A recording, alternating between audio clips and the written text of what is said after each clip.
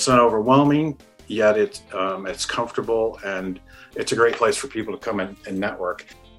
Welcome to another episode of the Community Broadband Bits podcast. I'm Christopher Mitchell at the Institute for Local Self-Reliance in St. Paul, Minnesota. And I'm getting ready to put on my traveling shoes because there's some fun stuff coming up, but possibly the most fun event is at the end of the month, where I'm going to go to Keystone, Colorado for Mountain Connect, an event that we've talked about before on the show. And today I brought Jeff Gavlinski back, who is the CEO of Mountain Connect, to preview it a little bit, talk about past fun events. Jeff, welcome back. Thank you, Chris. I'm really great that you have me back on the show. Really appreciate it. Yes, I've long said I feel like this is a special show. It's one that is not afraid to ask people to go far from an airport and gather and focus on a really interestingly curated program. And so let me just start off by asking you. It takes a lot of work to put these things together. Why is it worth doing Mountain Connect? What is different about it than other places?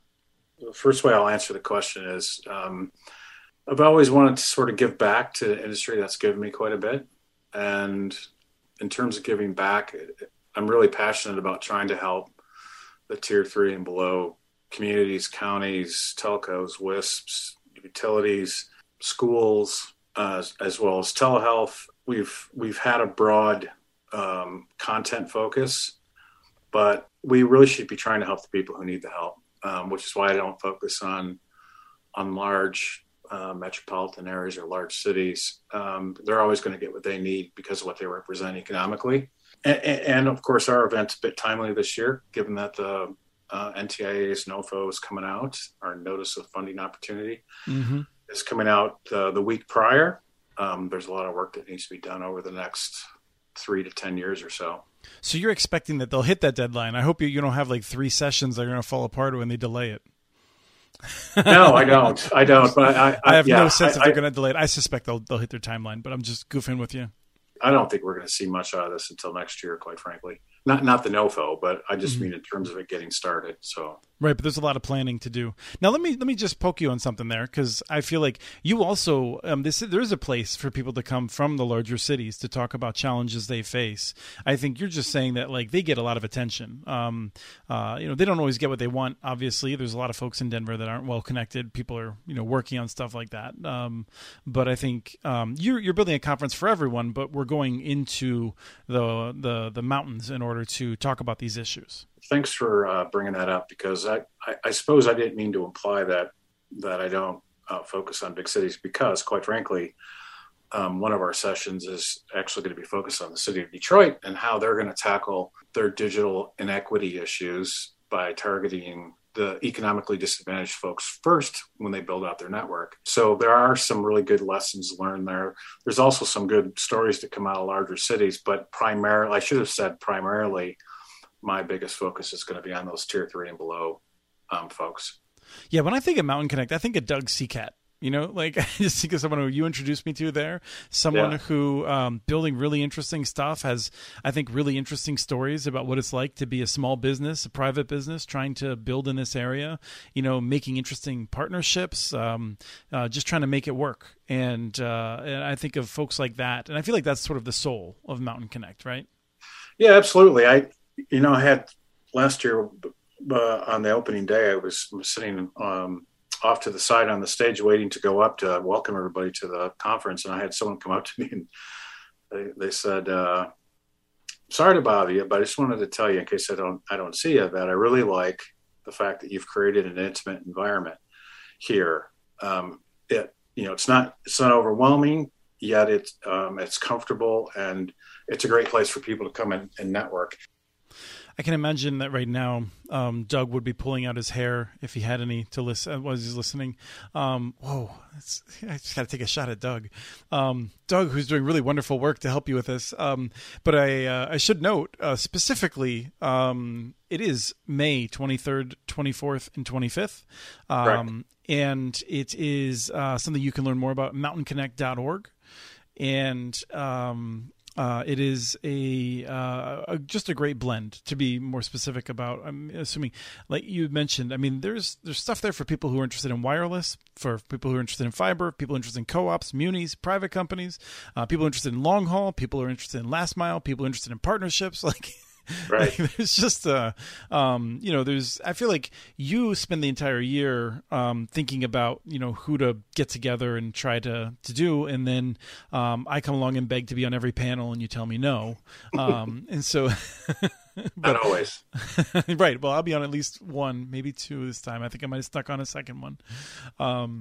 Yeah, I think it's important to challenge the audience. There are obviously a lot of relevant topics that we could talk about that are impacting the industry today, but I also think that we need to look forward. So I always try to have as much forward-looking content as I can possibly squeeze in without confusing people. Even if I'm going to be a little bit annoying and critique your futurist because I don't like his vision of drones, I don't think it's realistic. Yeah. Yes. Yeah. That's a good example, right? 2018, I think I was the first broadband conference to have a discussion around blockchain. So, and I had another one, I think the year after, about telehealth innovation technology, trying to really bridge a gap between the telecom industry and the healthcare industry, because I think there's a gap there. Mm-hmm. And I do realize that there are networks being built to serve healthcare facilities, but I also think there's a lot of interesting stuff going on the technology innovation side. And they don't really realize that they need our industry just as much as we need to know what they're doing, right? Because without a wired or wireless connection, the great technology they're developing just doesn't work. As we've worked in telehealth, one of the things that I've said is I feel like a lot of the people that know a lot about healthcare don't know much about broadband economics. And the people that know about broadband don't really have a good sense of, frankly, how screwed up the healthcare system is. Right. Anyone who's dealt with it has a sense, but it's really even more so. Last year, I outlined a number of things that I would continue to weave into our agenda for the foreseeable future. And you'll notice, like on Tuesday, the 24th, our lunch keynote is an example of that, where last year I had a discussion on network disaster recovery and why it's so important to consider that you need to have a redundant network in place. And of course, as you know, this past December, we had a really bad fire in Boulder County, which impacted not only the folks there who lost their homes and had to leave their homes, but certainly the first responder networks as well. So we're going to have a discussion on that, which I think is really important. And hopefully it encourages other municipalities to consider building a redundant network in case of a natural disaster or a fire or whatever natural disaster we have out here. Okay, so you've got that. That's an interesting thing coming up. Aside from my panel, which is your favorite, I'm curious, so you can't use that one as an example, but right. What's something that, I'm not going to call it your favorite, but was there something that you're just sort of like really excited about that you've been trying to get together and you're going to have an interesting discussion about? I mean, it can't be like Phil Weiser. He's becoming a regular now, a fixture of telecom and now the AG of Colorado. He's still coming back to your show, so that's cool. But like, what's something you're looking forward to that might be surprising to folks? I'm really interested in hearing what Joshua is going to do in the city of Detroit. Yeah. I think that strategy there is not a strategy I've heard from any other municipality. And I think when people hear it, I don't want to give anything away, but I think when they hear what they're going to do, I think they're going to be hopefully pleasantly surprised and admire what they're doing there, because they're tackling a big issue there, but I think they're doing it in the right manner. Yeah, and that's Joshua Edmonds, who's really, I think, an impressive person who'd been at Cleveland before and came to Detroit to tackle that real hard problem and is really coming up with some interesting approaches for it. So yeah, I'm looking forward to hearing that as well. We have another session. So I mentioned the Boulder County story. That one too, I think I'm really excited about. And then we have a surprise coming for the first on the opening keynote that hasn't been announced yet. But we have... If it falls through, I'll come up with something brilliant. Don't worry. Okay, excellent. I know I can count on you. Well, if it's a surprise, you could do anything now. Well, it'll get announced next week. So the other thing I think we're going to have for the first time is we have both senators will be talking to us virtually from Washington, D.C. They're in session, so they can't make it. But I do appreciate the fact that they're taking 30 minutes out of their day to address the audience and setting aside time for questions from the audience. So really excited about having both Senator Bennett and Hickenlooper there. And then, of course, I don't know if you're aware of this or not, but we have a new executive director of our broadband office. I'm not aware. That's exciting. Yeah. So she is, when the senators are done, she is going to talk about the state of Colorado. And I'm sure she'll try to say as much as she can say and get away with, right? But she's going to give everyone an idea, like what is Colorado thinking about in terms of how they're going to spend this money. So I'm really, we have some really amazing speakers. So I'm really excited for this year. I know that you went through some things we're not going to talk about. There's no reason to jump into that. But then like the pandemic hits and everyone goes through a bunch of stuff. And people who are planning events, just so hard, right? Yep. And I'm curious, like there's got to be things, I mean, you said you want to give back to this industry. I mean, I feel similarly. I've learned so much and just loved being a part of it. But I think there's also some things that have happened at Mountain Connect that you look back on where you're just like, yeah, like this is worth continuing despite the fact that you're heading upstream. What are some of those like key moments? And again, I've been to the past 6 ones, I think, past 7 ones. So, don't focus on the things that I was there doing with you, but just, I don't know why you keep laughing when I keep prompting you like this, but what are the highlights from past years? If you go back 5 or 6 years, I think you've seen the dialogue change quite a bit. I know for those folks who don't know, Colorado does have legislation in place that prevents municipalities from building broadband networks. However, there's an opt-out clause. And that opt-out clause allows you to conduct a vote. And if you get, obviously, the majority, then you can opt out. It's our Senate Bill 152. So I think we've had close to 200. Yeah, it's in that 150 to 200 range, I believe. Yeah. So communities, counties, and school districts that have opted out. But if you go back 6 years, there was a real tension between the municipalities and the incumbents. And one of the things that I'm really excited about is that's kind of been pushed to the side. Even though we're not going to have a discussion with any of the incumbents at Mountain Connect this year, I'm hoping that next year that I'm going to be able to get some of them to come back and talk about some of the good things that they're trying to do. Because I feel like it's my job to bring people together.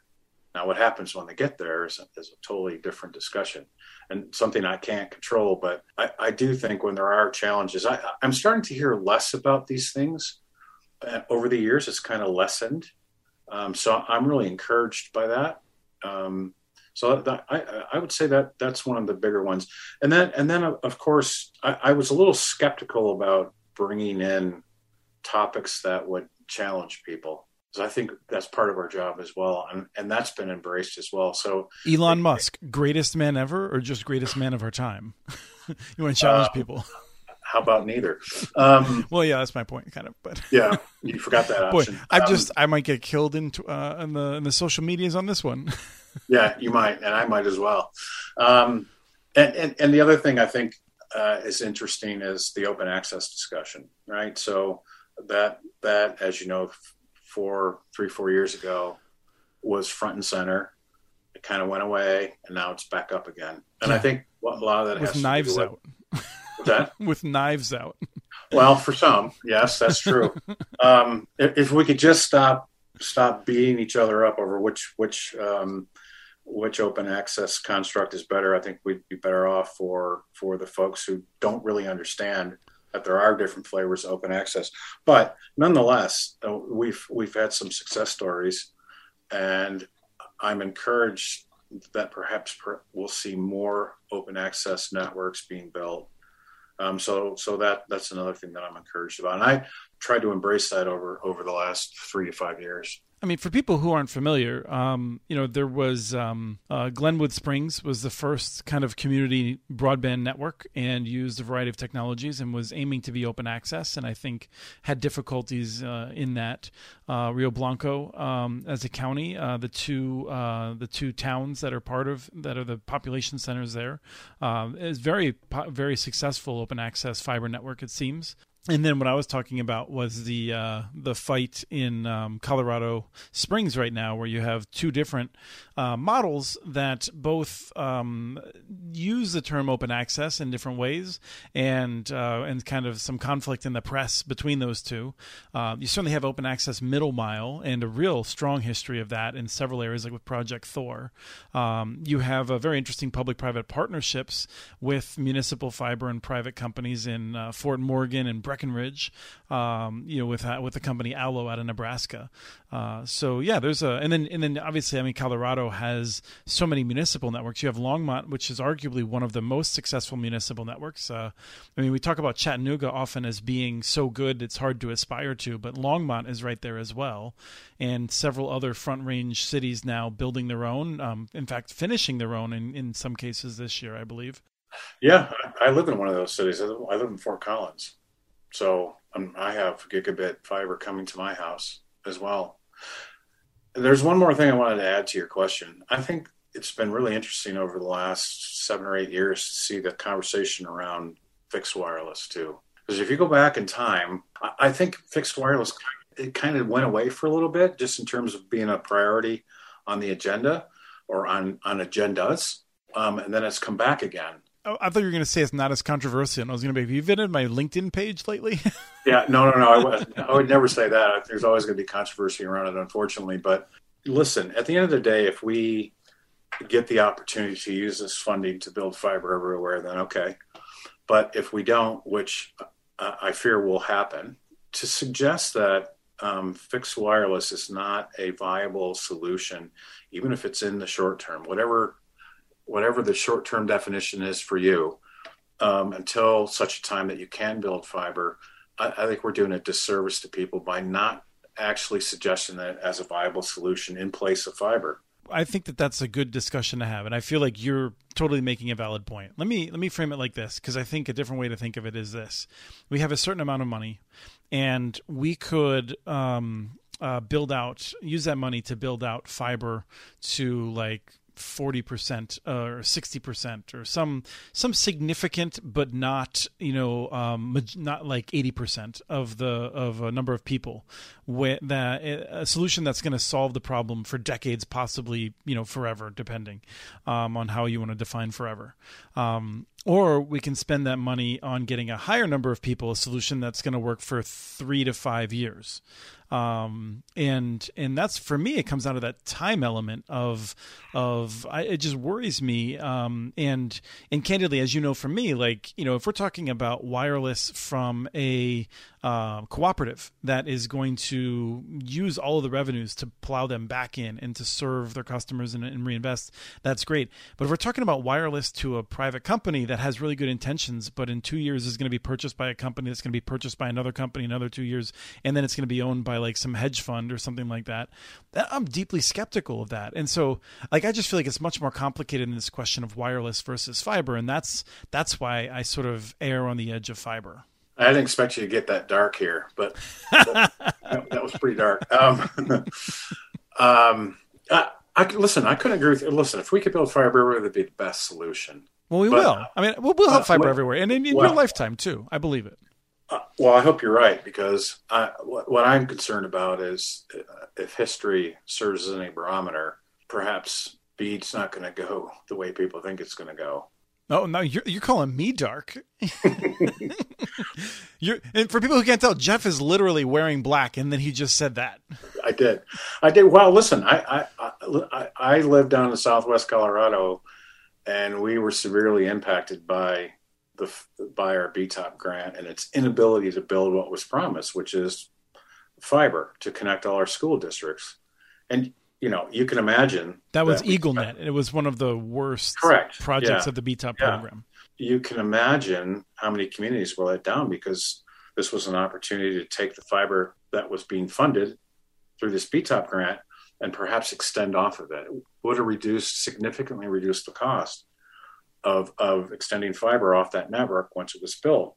And one of the reasons why that never happened is because we built in areas that did not need to be built, and they underestimated the cost of building fiber. And of course, as you might guess, the underestimated cost comes from The fact that they had to bury some of it, right? And in the mountains, it's very costly. And we had a chance to meet with NTIA during this process. And I had asked them, what lessons will you take away from this experience? And they basically told me, and I know it was a different crop of people back then. I hope that they take lessons away from this and don't repeat them. And that is that they just don't have enough people to provide the kind of oversight that's necessary. So now I worry about that, because now you have an understaffed federal government who's now given it to arguably understaffed state governments.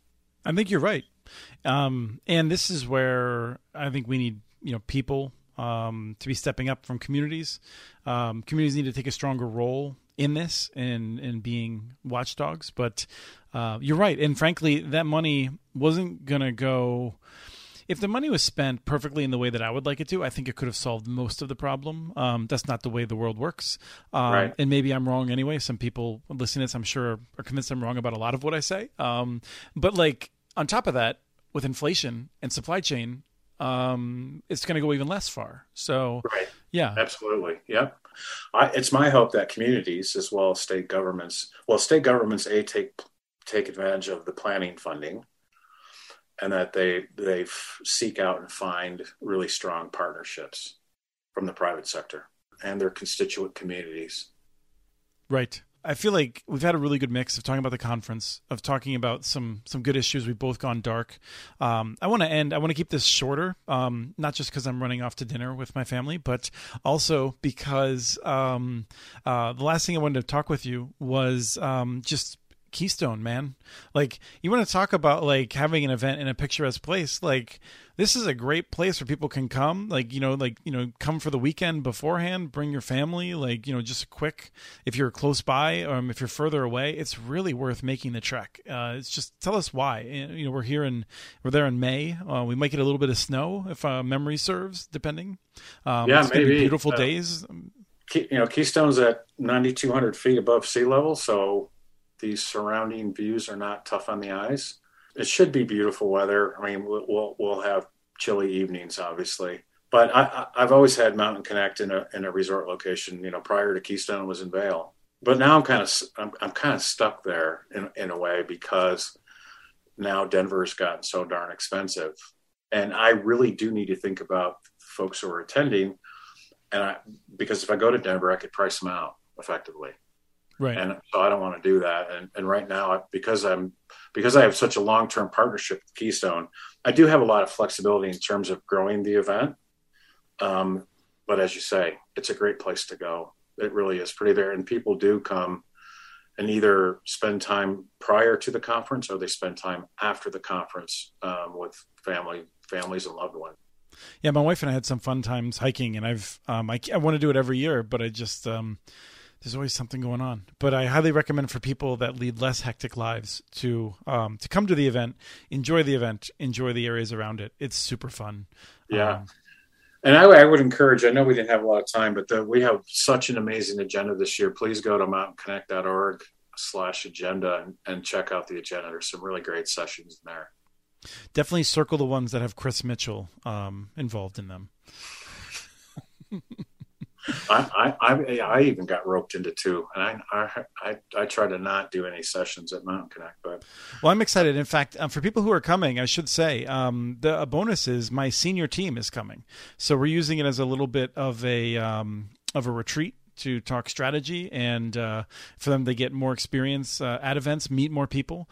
So Ryan Marcatilio McCracken, Deanne Cuellar, and Sean Gonsalves and myself will all be there. So keep an eye out for us. Say hi and let us know what you're up to. For the first time this year, we will actually have an official media center on site. So that media center will allow us to do things like host. If our participants, mainly our sponsors and exhibitors, if they have some really cool and interesting news, we have the ability to run press conferences for press releases. We'll also have an area set up for podcasters like yourself, sir. Wonderful. Yeah. So I think we'll have maybe 4 or 5 at the conference. So I think it's going to be really, really fun to do that. And that's in partnership with Harrison Edwards.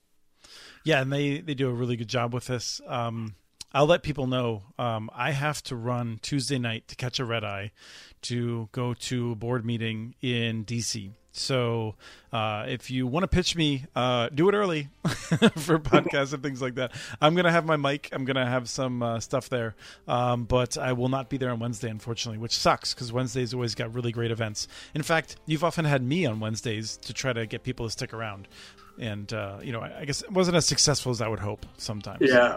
Well, I don't know what it is about conferences in the last day when people just pack up and go. But this year we're ending at lunchtime and after the lunch keynote. And that last lunch keynote's a really good one. That's the one that contains Joshua. Okay. You're going to miss it. I'll get notes from my colleagues. Yes. Well, it'll be online. You can watch it anyways. Excellent. Thank you so much, Jeff. Thank you, Chris. We have transcripts for this and other podcasts available at muninetworks.org/broadbandbits. Email us at podcast@muninetworks.org with your ideas for the show. Follow Chris on Twitter. His handle is @CommunityNets. Follow muninetworks.org stories on Twitter. The handle's @muninetworks. Subscribe to this and other podcasts from ILSR, including Building Local Power, Local Energy Rules, and the Composting for Community podcast. You can access them anywhere you get your podcasts. You can catch the latest important research from all of our initiatives if you subscribe to our monthly newsletter at ilsr.org. While you're there, please take a moment to donate. Your support in any amount keeps us going. Thank you to Arnie Huseby for the song Warm Duck Shuffle, licensed through Creative Commons. This was the Community Broadband Bits podcast. Thanks for listening.